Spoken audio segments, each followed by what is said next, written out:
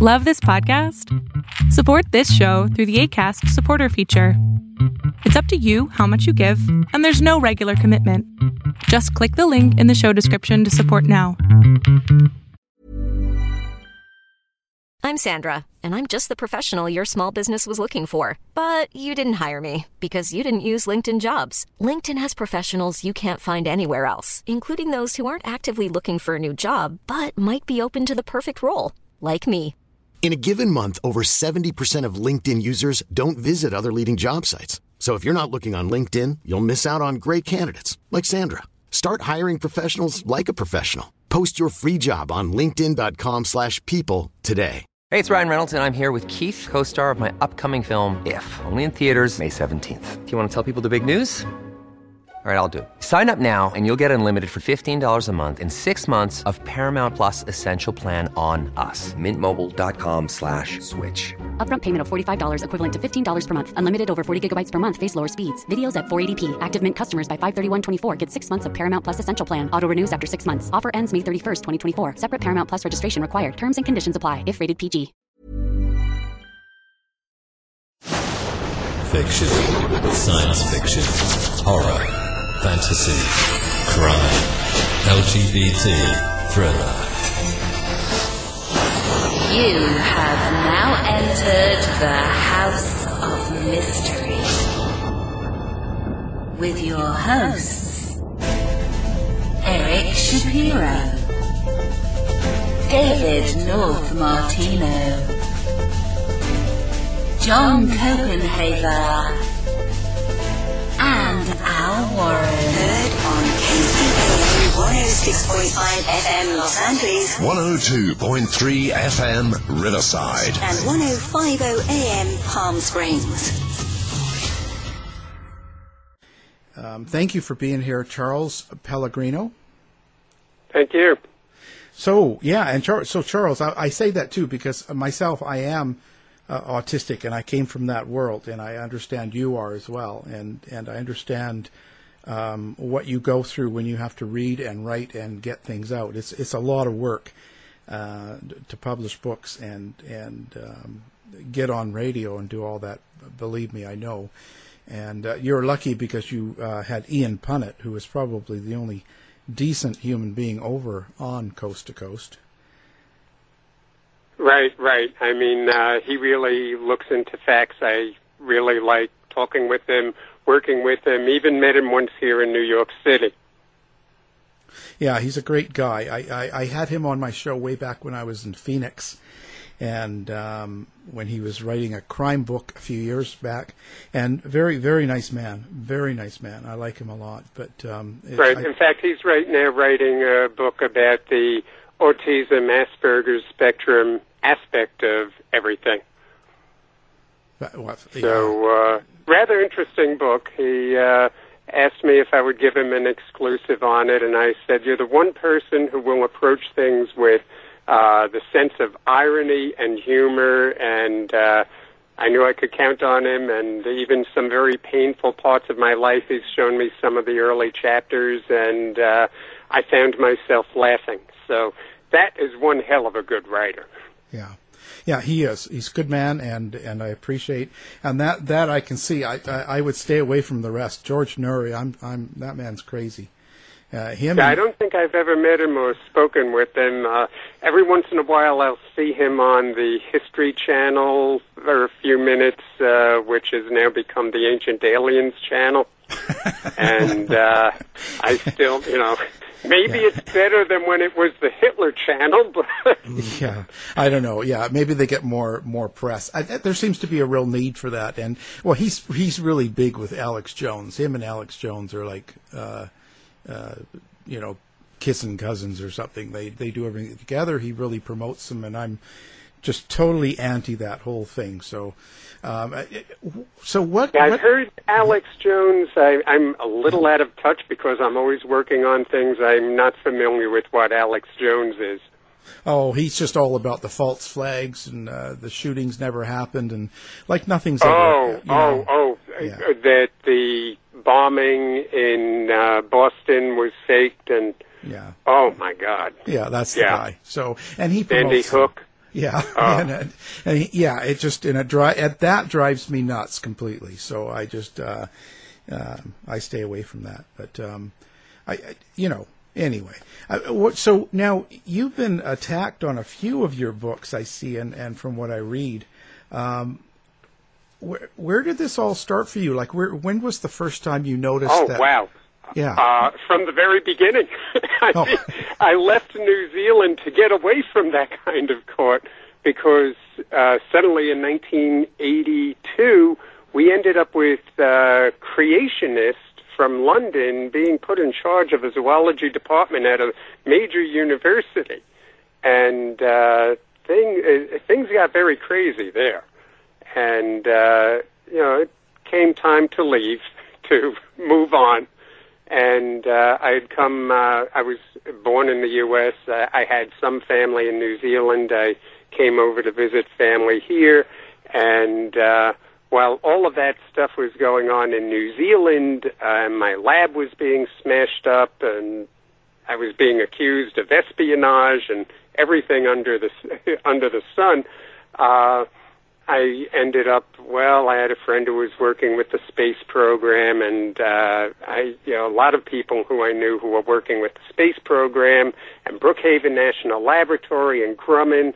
And, hey, you want to work on smashing atoms and making anti-hydrogen and maybe seeing what can happen with that so that one day we can propel spacecraft to the stars. And I'm like, wow, on top of going back to New Zealand where it could almost be a crime studying paleobiology, and the toys here to play with were great. Yeah, if you want, you can go down in submersibles, and they even want to send a few scientists who can write up on the space shuttle. Well, that decided me to stay.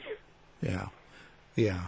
Well, But the crazy thing was the thing in New Zealand that really got the evangelicals all lathered up was in 1982. I was talking about what eventually became the Jurassic Park recipe. Now, things have reversed in New Zealand.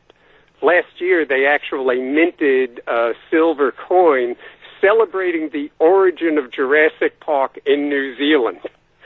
And that was with me coming up with the recipe, and also an alumnus of the same university, the actor Sam Neill, acted in the first one, I think in the first two Jurassic Park films. So now, what? He also played Damien Omen. Oh, of course, yeah, of course. I was going to say. Yeah, they didn't like him for that over there. No, kind of both sides there. Well, so now, do you blame this then on? Blame is a bad word, but are you putting this toward the religious, the right, the evangelicals that kind of are kind of pushing this? I know the truthers and the 9/11. It was an extremist branch. It was an extremist branch. I'm not like some people I know who are agnostic and atheist who think for a minute that, I don't believe religion is a kind of mental illness or anything like that. In fact, in some of the worst times, such as 9/11, I kind of envied the friends of mine who found a peace that I do not find, being,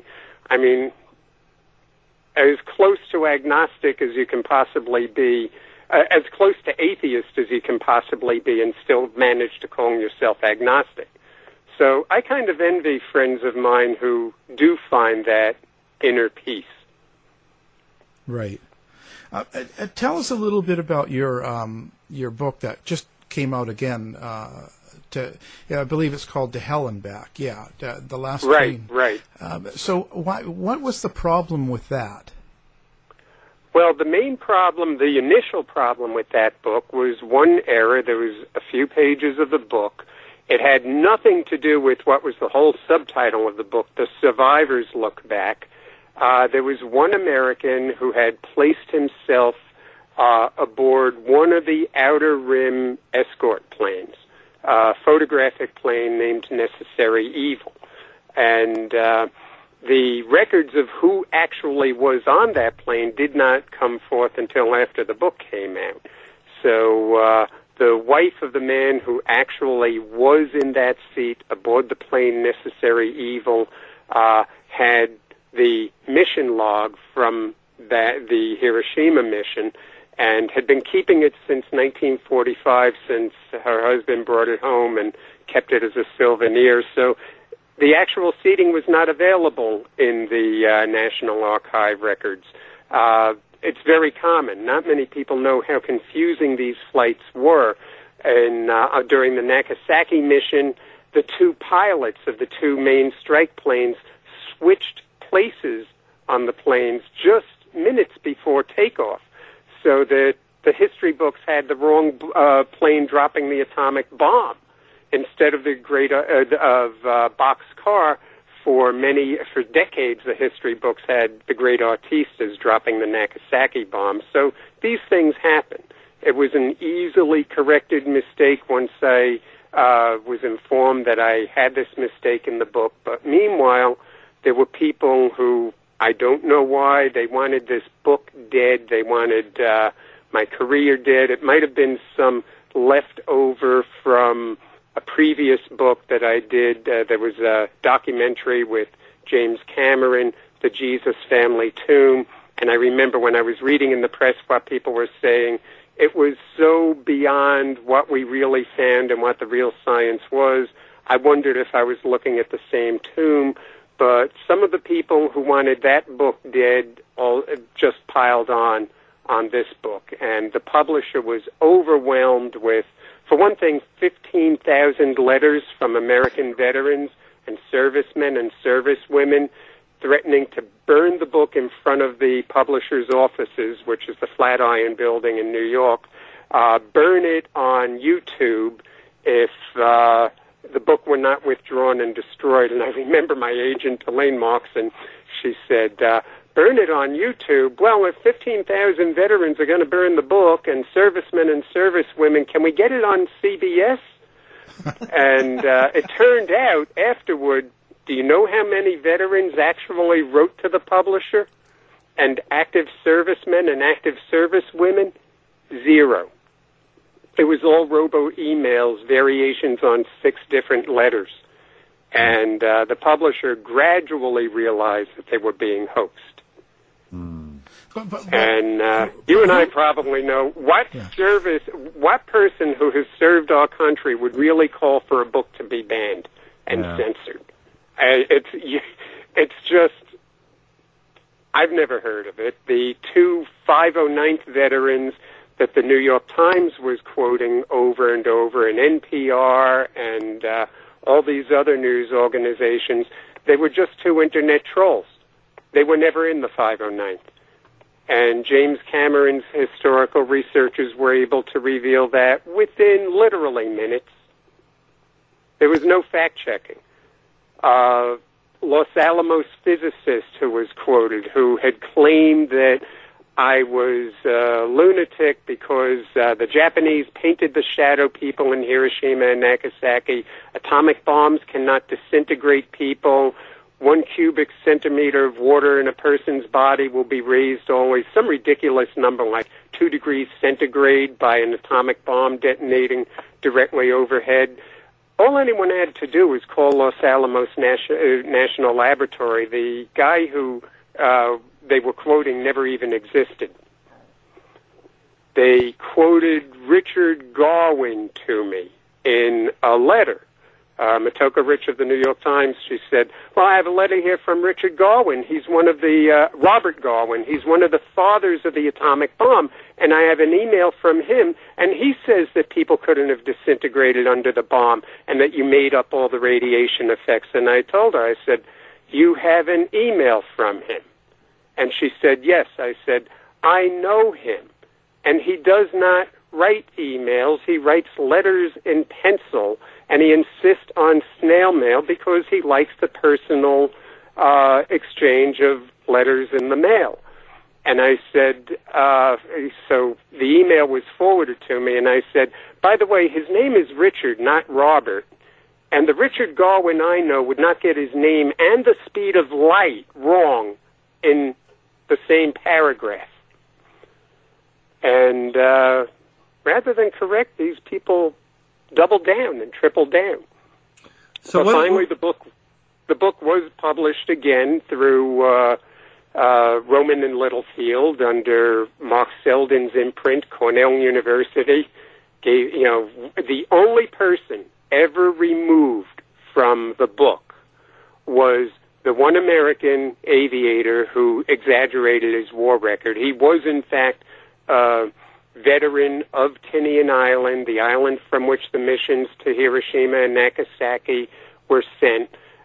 He did fly on one of the planes mentioned in the book, Bad Penny. In fact, he would have still been in the book if he hadn't exaggerated that one thing and put him on another plane much closer to Hiroshima on the day of the atomic bombing. So what is it about your previous works that have sort of incensed so many people? I mean, you mentioned the book about Jesus' family tomb. What is it that you said there that sort of incensed so many people and had them come after you in your works that followed? Well, in that book, there were the constant references to us claiming to have found the bones of Jesus. There was a quote attributed to me, something I never said in any way, shape, or form. Bones of Jesus found, Easter canceled. James Cameron was quoted as saying, we're going to kill Christianity. He never said anything like that. There was never any anti-Christian agenda. And if people had bothered to look at the book, at our scientific publications, there was a whole Princeton University symposium, several dozen papers published, including mine. They would see that not only did we not find a skeleton of they would see basically that everything we scientists found, it's consistent with a body thief, but it's also consistent with what people of faith say we should have found. The real story is quite amazing. We've got documentation from 3 labs now that all that was ever put in the ossuary or limestone bone box that is inscribed Jesus, son of Joseph, were 2 shrouds of very unusual composition and no skeleton. None of the trace fibers we have from those shrouds were ever in contact with a decaying body during a process of primary burial, as you see described briefly in the Gospel of John. So it looks as if a body was missing, probably spirited away by one of the disciples. I doubt it could have been more than 1 or 2 of them because, the records show a lot of these people died pretty horribly. They weren't going to do that if they knew it was a hoax. But that a body was spirited away, these shrouds that were left on the ledge became sacred, and that's what was placed in this ossuary. Very interestingly, an unfinished ossuary. So it was a plain ossuary that had been broken, and the inscription, the word Jesus actually goes through part of the break. And it reminds me of that passage in Matthew, also in the Gospel of Thomas, one of the apocryphal texts. When I saw that it was a broken and rejected ossuary, the passage about, show me the stone that the stone cutter rejected, that is my cornerstone. And that was a resonance that when I saw it and recalled reading that, it did bring a lump to my throat that this was someone who did exist and who practiced what they preached. The other thing that, everyone just overlooked is that we do find these inscriptions of people from the Holy Family. Statistically, it is, almost certainly it was only one family, and written in Greek, Aramaic, and Latinized Aramaic. There are just so many fascinating connections, and to me, up until the Talpiot tomb, I really thought this family, that the whole Jesus story was just a bit of Roman theater about the Dionysus cult that just grew out of control, and that this family probably never existed at all. Now, to me, the message from that tomb is they did exist. These were very learned, literate people writing in 3 languages, and the Gospels would have been written almost as current events. I don't know. I mean, some of the miraculous events could have been added later. I don't know. People in the Gospels, people meet Jesus after he's gone, but I know in my own family after 9/11, so distraught, and that family members of mine felt the presence, even saw the presence of someone who was lost in the attacks. So, to me, the thing that I take away from it is there really did exist someone who so hated no one that from a cross, asking forgiveness even for those who had flogged him and then crucified him. And you don't have to be religious to take a message from that and to look around the world today and say, you know, maybe there's something to that. Maybe that is something that our civilization should begin to live by. A friend of mine who survived Hiroshima wrote a book about all that titled The Bridge to Forgiveness. So a lot to think about. Yeah, so I guess what you're saying here is that a lot of the pushback against that book came from Christians who were upset that you were trying to debunk Christianity, even though you weren't? Yeah, and a lot of it came from Jerry Falwell, also had many terrible things to say about all of us in the book. He had one of his people screaming at me, called me up at home and was screaming at me so that Falwell could get on the phone and scream at me some more on the day that Falwell died. Falwell and his people were also among the troublemakers all the way back in New Zealand.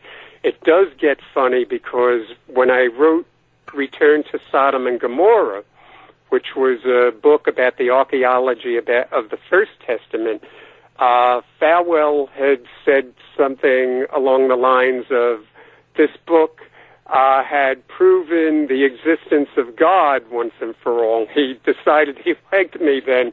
An atheist website said the same book had disproved the existence of God once and for all time. So it's like one of those ink blot tests. So, but Falwell was very loud against this book, and I was unprepared. I hadn't watched much of Fox News, and they put me on with Falwell once. Geraldo Rivera was the interviewee on that, and I was trying to say to Falwell, read the book. We need to sit around the same table and talk about what this tomb has opened up. He was not receptive to that. He had said, you know, I don't need to read garbage and taste it and swallow it to know that it is garbage. He had not read it, and he was proud not to have read it. He said the same thing about Darwin's Universe and Timegate almost 40 years ago. So it was strange. There were people who were commenting on things they'd read on the internet and never went back to read the original material.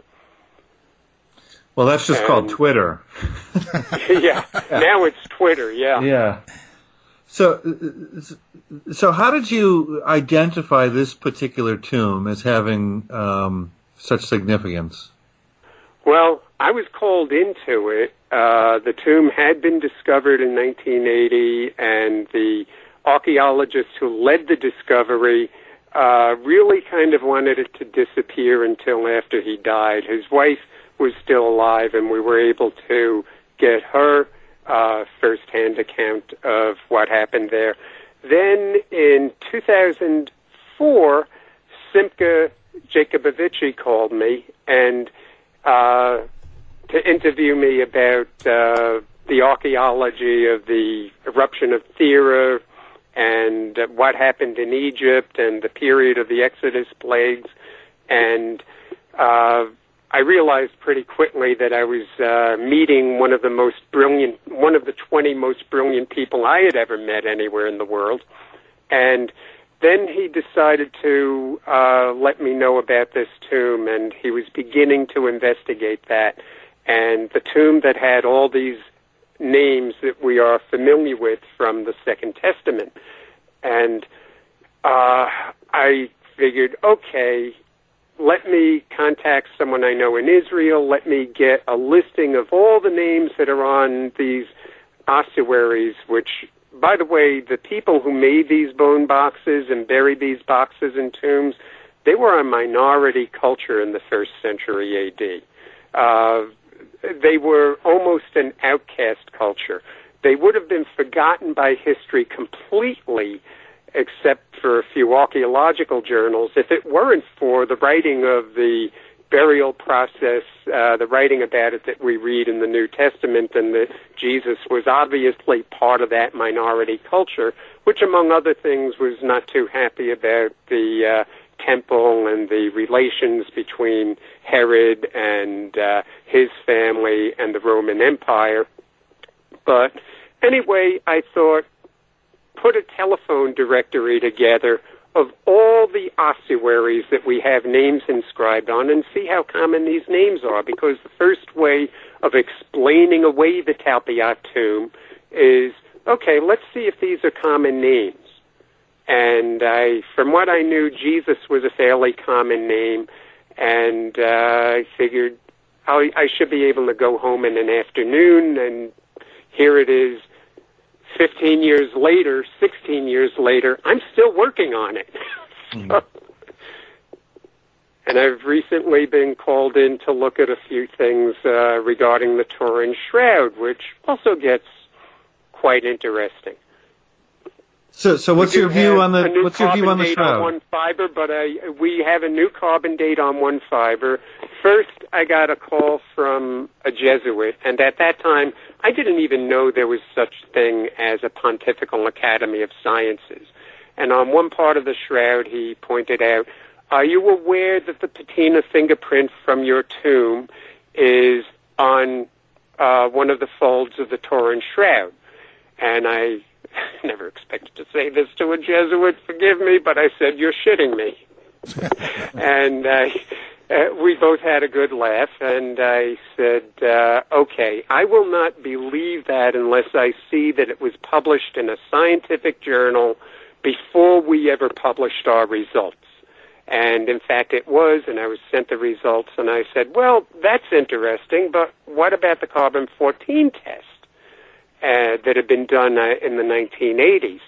And I was asked, here's all the data on that, where they were allowed to sample the fibers from and everything. And I was familiar with some theories that it had been contaminated by bacterial growth, that, and just untenable theories.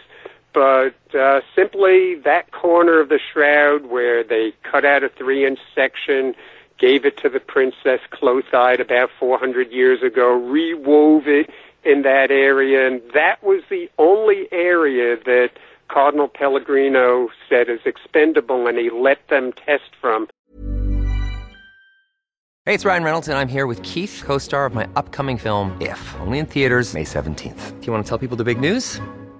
All right, I'll do it. Sign up now and you'll get unlimited for $15 a month and 6 months of Paramount Plus Essential Plan on us. MintMobile.com/switch. Upfront payment of $45 equivalent to $15 per month. Unlimited over 40 gigabytes per month. Face lower speeds. Videos at 480p. Active Mint customers by 531.24 get 6 months of Paramount Plus Essential Plan. Auto renews after 6 months. Offer ends May 31st, 2024. Separate Paramount Plus registration required. Terms and conditions apply if rated PG. If you thought the only way to get a more defined jawline with natural-looking results was through surgery, think again. Juvederm Volux XC is a non-surgical injectable gel filler that improves moderate to severe loss of jawline definition and can help you achieve natural-looking results with little downtime. Even better, this improved definition lasts up to 1 year with optimal treatment. No maintenance required. Improve jawline definition for a smooth, sculpted look with Juvederm Volux XC. For important safety information and to find a licensed specialist, visit Juvederm.com. That's JUVEDERM.com. Not for people with severe allergic reactions, allergies to lidocaine, or the proteins used in Juvederm. Common side effects include injection site redness, swelling, pain, tenderness, firmness, lumps, bumps, bruising, discoloration, or itching. There's a risk of unintentional injection into a blood vessel, which can cause vision abnormalities, blindness, stroke, temporary scabs, or scarring. Talk to a licensed specialist specialist to find out if it's right for you. Hiring for your small business? If you're not looking for professionals on LinkedIn, you're looking in the wrong place. That's like looking for your car keys in a fish tank.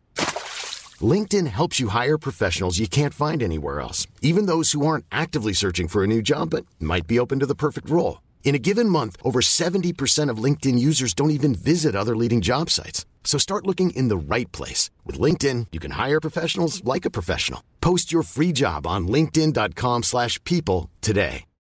Millions of people have lost weight with personalized plans from Noom. Like Evan, who can't stand salads and still lost 50 pounds. Salads generally for most people are the easy button, right? For me, that wasn't an option. I never really was a salad guy. That's just not who I am. But Noom worked for me. Get your personalized plan today at Noom.com. Real Noom user compensated to provide their story.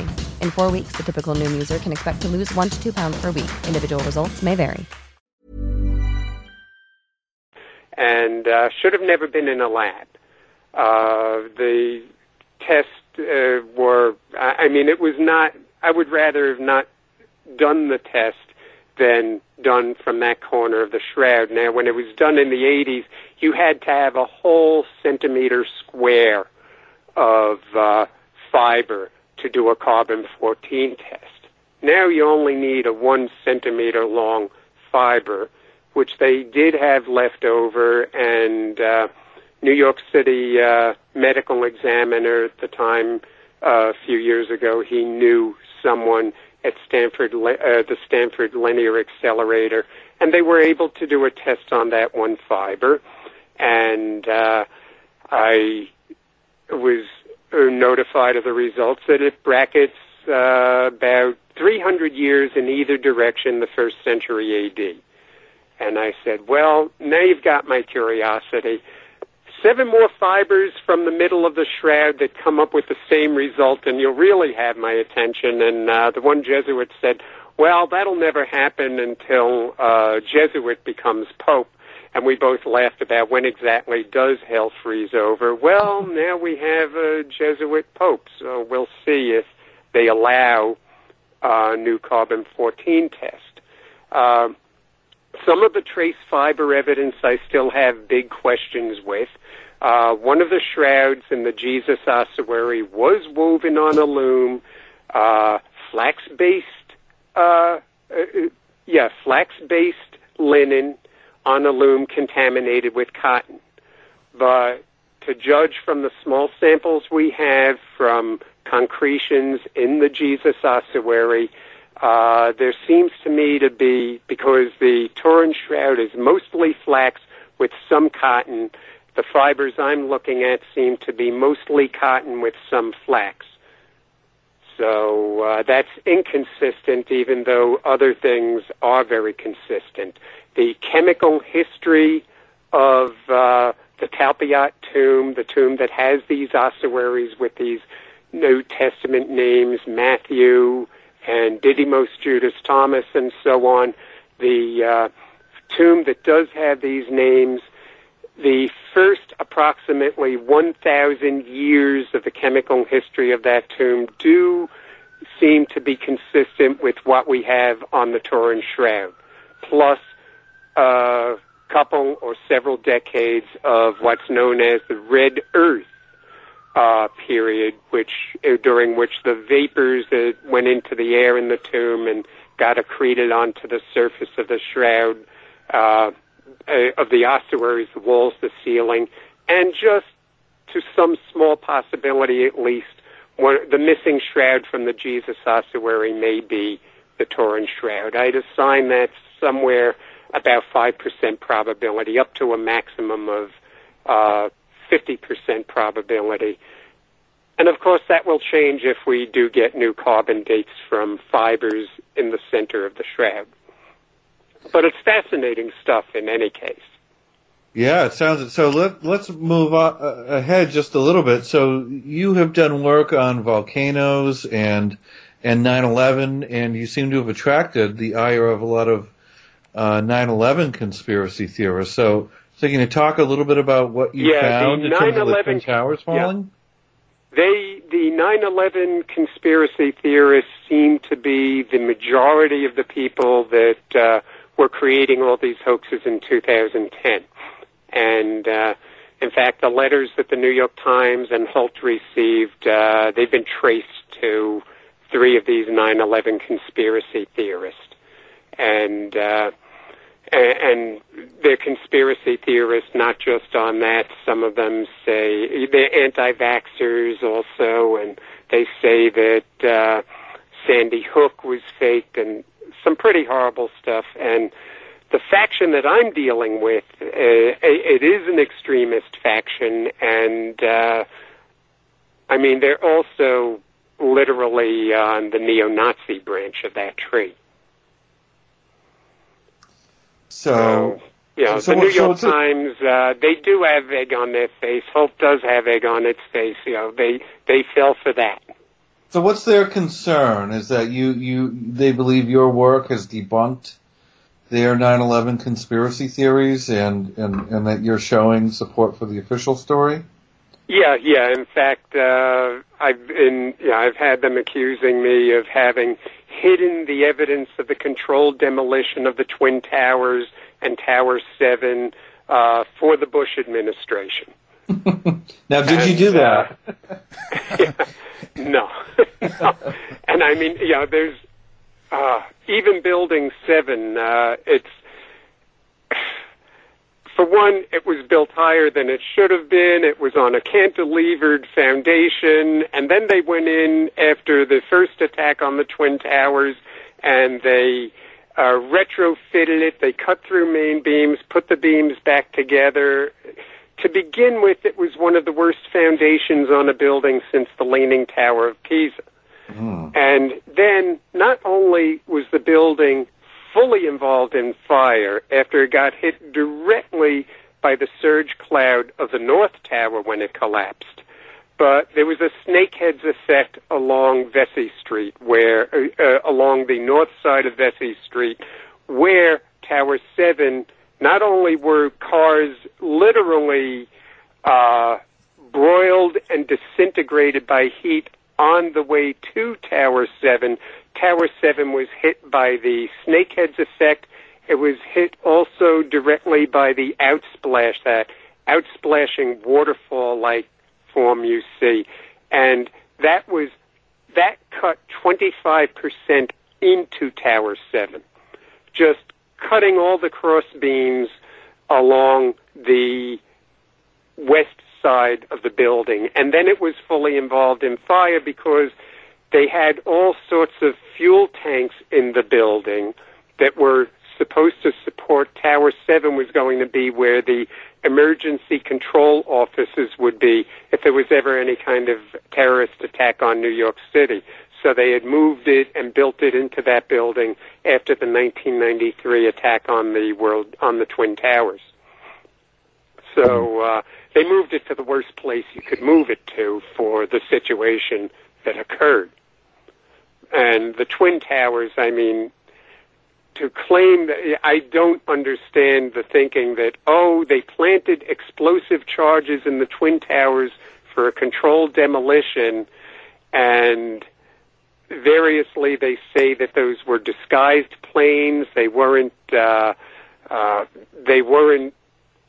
planes, they were rockets or something, or they were planes, but there were controlled demolition devices in the building. I don't know why you need controlled demolition if you've got planes anyway crashing into the building. And, when an uncle of mine said those towers shouldn't have fallen, they shouldn't have fallen. And I said to him, Uncle Tom, I can't tell you what kept them up so long. So when I was looking at it, one of the things that kept the towers up was the bamboo type of design that went into them, and that the architect was afraid of heights, so vertical beams along the outside that were only shoulder width, so that in the North Tower, when you had a crash that took out all of these central beams, you had an effect that was taking up the load like a Roman arch. And it was really the fires and everything that was then ignited by the fires that softened the steel enough to the Roman arch could not hold. The South Tower had the kind of wound that was Flight 175. Basically, on the east side, it was almost like cutting a V out of a tree with an axe, so you didn't have a Roman arching effect. You had the upper stories trying to lean toward the east side, and in fact, that's exactly what happened. If you watch the video, you see initially it falls to one side, and then at the junction of the break, everything becomes granulation. And so you have a granulation effect where everything at that junction, basically, in a way of speaking, thinks it's part of a fluid. And then fluid dynamics and gravity currents take over. And the same thing if the Titanic, when it broke, if it had been standing vertical at the moment of the break, it would have collapsed just like the Twin Towers. Instead, it just basically sheared straight down at the break. And we see the same effect on the metal at the Titanic. And we know no explosive devices or, anything like that were involved when the Titanic broke in half. Well, that'll be next. Yeah, there's also conspiracy theories about the Titanic. Yes, that's going on too. That the Titanic was switched by the Olympic, and if you follow these sites, then you find it usually gets back to the same thing if you follow the branches backward, with people saying, well, the Titanic and the Olympic were switched, and it was done for insurance purposes, and eventually it gets back to Jewish lawyers and bankers, and, it becomes anti-Semitic. How many times I've had shouted in my face about the World Trade Center, go back to Tel Aviv, and, America attacked itself for the Zionist state, and you'll find that a lot of these sites, they branch back, even sites that, websites that are not anti-Semitic sites, they end up being connected to that and getting back to that. I did not even know until people were shouting out against the Hiroshima book that there was any such thing as a nuke lies movement. And that's a pretty strange website. And you'll find the same names on that website that are also 9/11 conspiracy theories and everything. But the New York Times was actually citing some of those very same people on the Nuke Lies website, which claims it's a nominee for the Nobel Peace Prize, and that the atomic bombings of Hiroshima and Nagasaki were faked. And I don't know how Motoko Rich, I had said, how do you manage not to scroll down, to do so little fact-checking that you don't scroll down a few pages and start noticing the swastikas? And she was severely demoted for all of that, but the New York Times never printed a retraction. And then when demoted, I got a call from someone at the science section of the New York Times one morning. He said, Charlie, don't worry about it. She's gone too far this time. It's all been taken care of. What are you talking about? And the reporter did the most toward trashing my name, and I still don't know why. I had never met her in my life. She, after being demoted over the whole Hiroshima thing to New York City education reporter, she then tried on her blog connected to the New York Times to go after my 16-year-old son. Oh. With his name and photo and Bronx Science track team shirt, and try to imply that my son was in some way connected with some kind of sexual perversion story in the Bronx Science track team, which, by the way, that story also turned out to be a hoax. So then they finally fired her. So it sounds like It sounds like there's a lot of fake reporting out there, and it's very easy for misinformation to find its way into even, news sources that you think would be quite venerable. Yeah, I'm just very, very surprised that you had people in major media who were taking things off of the Internet and reporting it as news. And it still goes on. I mean, I tell my kids, if you want to get some idea of the news, really try to get close to the original sources. And if you're going to watch the news, you got to watch MSNBC and Fox, and you'll see that they both get hoaxed all the time. Yeah. And if you want your analysis of the news, South Park and John Oliver. I agree. So back to that, the nuclear denialists. So what exactly are they establishing? Like, what are they saying? That we've never had a nuclear bomb ever? Well, one faction, one branch of that whole nuclear denial thing, the Nuke Lies movement, claims the atomic bombs were faked. And they were giant fuel air bombs or something. And then you have the radiation denialist, which I started having to deal with them in 2011. There was a translator in Japan who suddenly started writing letters to my agent, and she was supposed to be the translator on the Japanese edition of my book, and I have letters from her and how proud she was of my book and my bringing these stories of the survivors forward.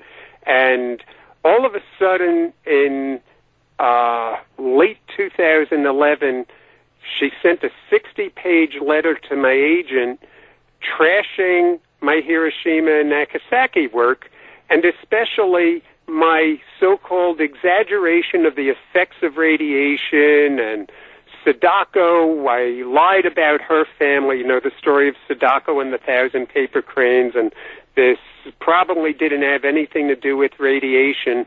And my agent's business partner was buying into some of this stuff. So I wrote a 90-page letter responding to this point by point and citing scientific literature, much of it coming from our own atomic bombing survey after the war and from the hospitals in Hiroshima and Nagasaki. And, of course, mine was 90 pages. It was being ignored. And finally, I found the right soundbite. I said to my agent's co-agent, I said, have you noticed this person who's writing? Because she said, now you got someone from Japan saying you lied about radiation. And I said, look at her employment history. Look at the company she was a public relations writer for. TEPCO. Does that ring a bell? I said to her. She was still angry at me, the co-agent.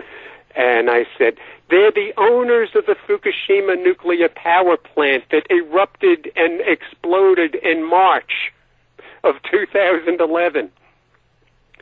And, of course, there is a problem with radiation effects denial now in Japan. So, yeah. Did you ever it gets strange. So did you ever get threatened, or do you ever get threatened or anything like that? Yeah. There were many threats after the Jesus Family Tomb book came out. And in fact, in Canada, they had to provide protection for one of the authors. Jerry Falwell had kind of like the old Southern gentleman that Alex Haley used to write about, where they'd say that kid's gone a little too far. Whatever happens to him, and Falwell was suggesting that houses should be burned down, and then people wanted to do just that. And those of us who had Christian names were given a kind of special dispensation from death threats.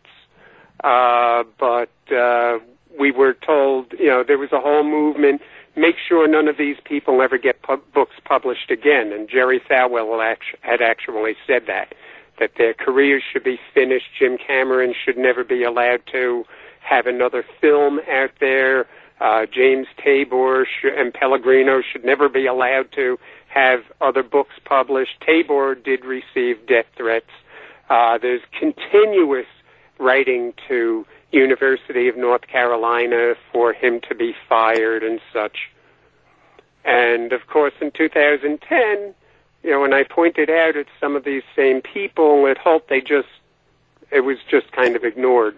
Although, one of the people at Holt, Marjorie Bramman, was the person that I had left Harper Books to get away from. She was part of one of the most blood-smeared hoaxes in American history. She was part of the hoax about the firemen who looted while the towers burned, the crew of Ladder 4. And the story was 100% a hoax. And what bothered me is I had been called in before Languishi's book that champions this hoax was published. And I was asked, well, you worked in there, you worked forensic archaeology in there, what do you know? And I told them what they knew. And one of the lawyers came up and said, well, the crew of Ladder 4 are all dead. No one can sue for libel. So we had some very harsh words. I'll admit that was a very harsh meeting. And, it got bad once I said, so this isn't a factual review of Languishi's book. This is really just to see what you people think you can get away with legally. And I was told, and so was Rhonda Shearer, who also worked forensic archaeology, and especially, she had all the evidence in place before the hoax even existed to prove that crew did not go looting a Gap jeans store or any other store. And in fact, there were no Gap jeans or any other kind of blue jeans except firefighters' bunker gear on that truck when it was excavated from just over 5 stories underground on the night of December 17th, 2001. And they picked on the wrong fire crew. We had clear communications that were recorded almost 24 minutes from the moment they arrived at site. And one of the things I've studied is the shock cocoon event, where you have tremendous explosive forces and you can have just as little as one piece of steel pointed in the right direction, and it acts like the point of a rocket cutting through supersonic air, and the forces go around it. And on 9/11, there was a Port Authority police officer, Robert Vargas, the sole survivor of the South Tower collapse at the revolving doors within the South Tower. He was shock cocooned. He saw the crew of Ladder 4 working that crashed and burning elevator and rescuing people right up to the moment they looked up when the noise started coming down, right up to their last seconds of life. And there's a reason. The Ladder 4 hoax story got very widely known. In 2003, I was with the Russians when we did a memorial dive to the hydrothermal vents carrying their mission patch. It was a memorial dive for the crew of Ladder 4, Engine 54. And in fact, from the religious authorities in Jerusalem, I received permission to, in plastic, leave in the Talpiot tomb a prayer that someone had written and the names of that fire crew. It's a reason why President Obama, during the anniversary when he visited New York, he had lunch with the firefighters at the firehouse of Ladder 4 and Engine 54. To the Russians, that fire crew became the ultimate realization of the thankless job. But it was an absolute hoax, and they knew it was a hoax when they published it, and the threat I received from Marjorie Bramman is that I was going to pay for that. I had to have a lawyer from the Pentagon. Charles Petit was the only way that the book Ghost of Vesuvius got published with Chapter 10's vindication of 4 crew intact. And then later on, National Geographic, when they were filming American Vesuvius, and it was a 2-hour special, 2-hour documentary. I said, I have no demands on you. I just have 2 requests. Can we, one part of this thing, show the truth about Ladder 4? And there was one item that I had found in the ruins that I knew someone had been wearing, and it was shown on the program in the hopes of finding the person, the family of that item, and who had been wearing it so that it could be returned to the family. And it was one of those strange things. Almost everyone who worked in the ruins of the World Trade Center found something that was impossibly intact, that we knew belonged to someone, and a lot of us obsessed on returning that to a family. That's quite the story. Charles, we're running out of time. So now, do you have a website? Do you have a website that people can go to find you? Yes, charlespellegrino.com. I recently weathered a troll storm on December 7th. So for some reason the website does not come up on Yahoo. How many people use Yahoo now anyway? But you can find it through Google. It's one of the first things that shows up. Ignore what's on there on Wikipedia. I haven't checked lately. It changes a lot. People claim my dives to the Titanic were faked, which was another thing I was being required to explain in 2010. At Holt, Marjorie Bramman was saying, well, we have a letter here saying you've never really been to the Titanic, that it was all faked in a movie studio, and so they needed a letter from James Cameron to prove that he didn't fake it. I really was at the Titanic. The accusations they just kept piling up and getting nuttier and nuttier and nuttier. I needed letters from my family to prove that I really was Donna Clark's cousin and I was not a fake 9/11 family member. So, I mean, Ian's got a pretty good book to write. I guess so. Can't wait for and that. I keep saying, I don't know how he's going to write this, and when he shows me, and I said, I'll look at chapters only to make sure that dates and names and everything are correct and to provide you with documentation. And I've written over 30 books, and he's written this book better than I could write it.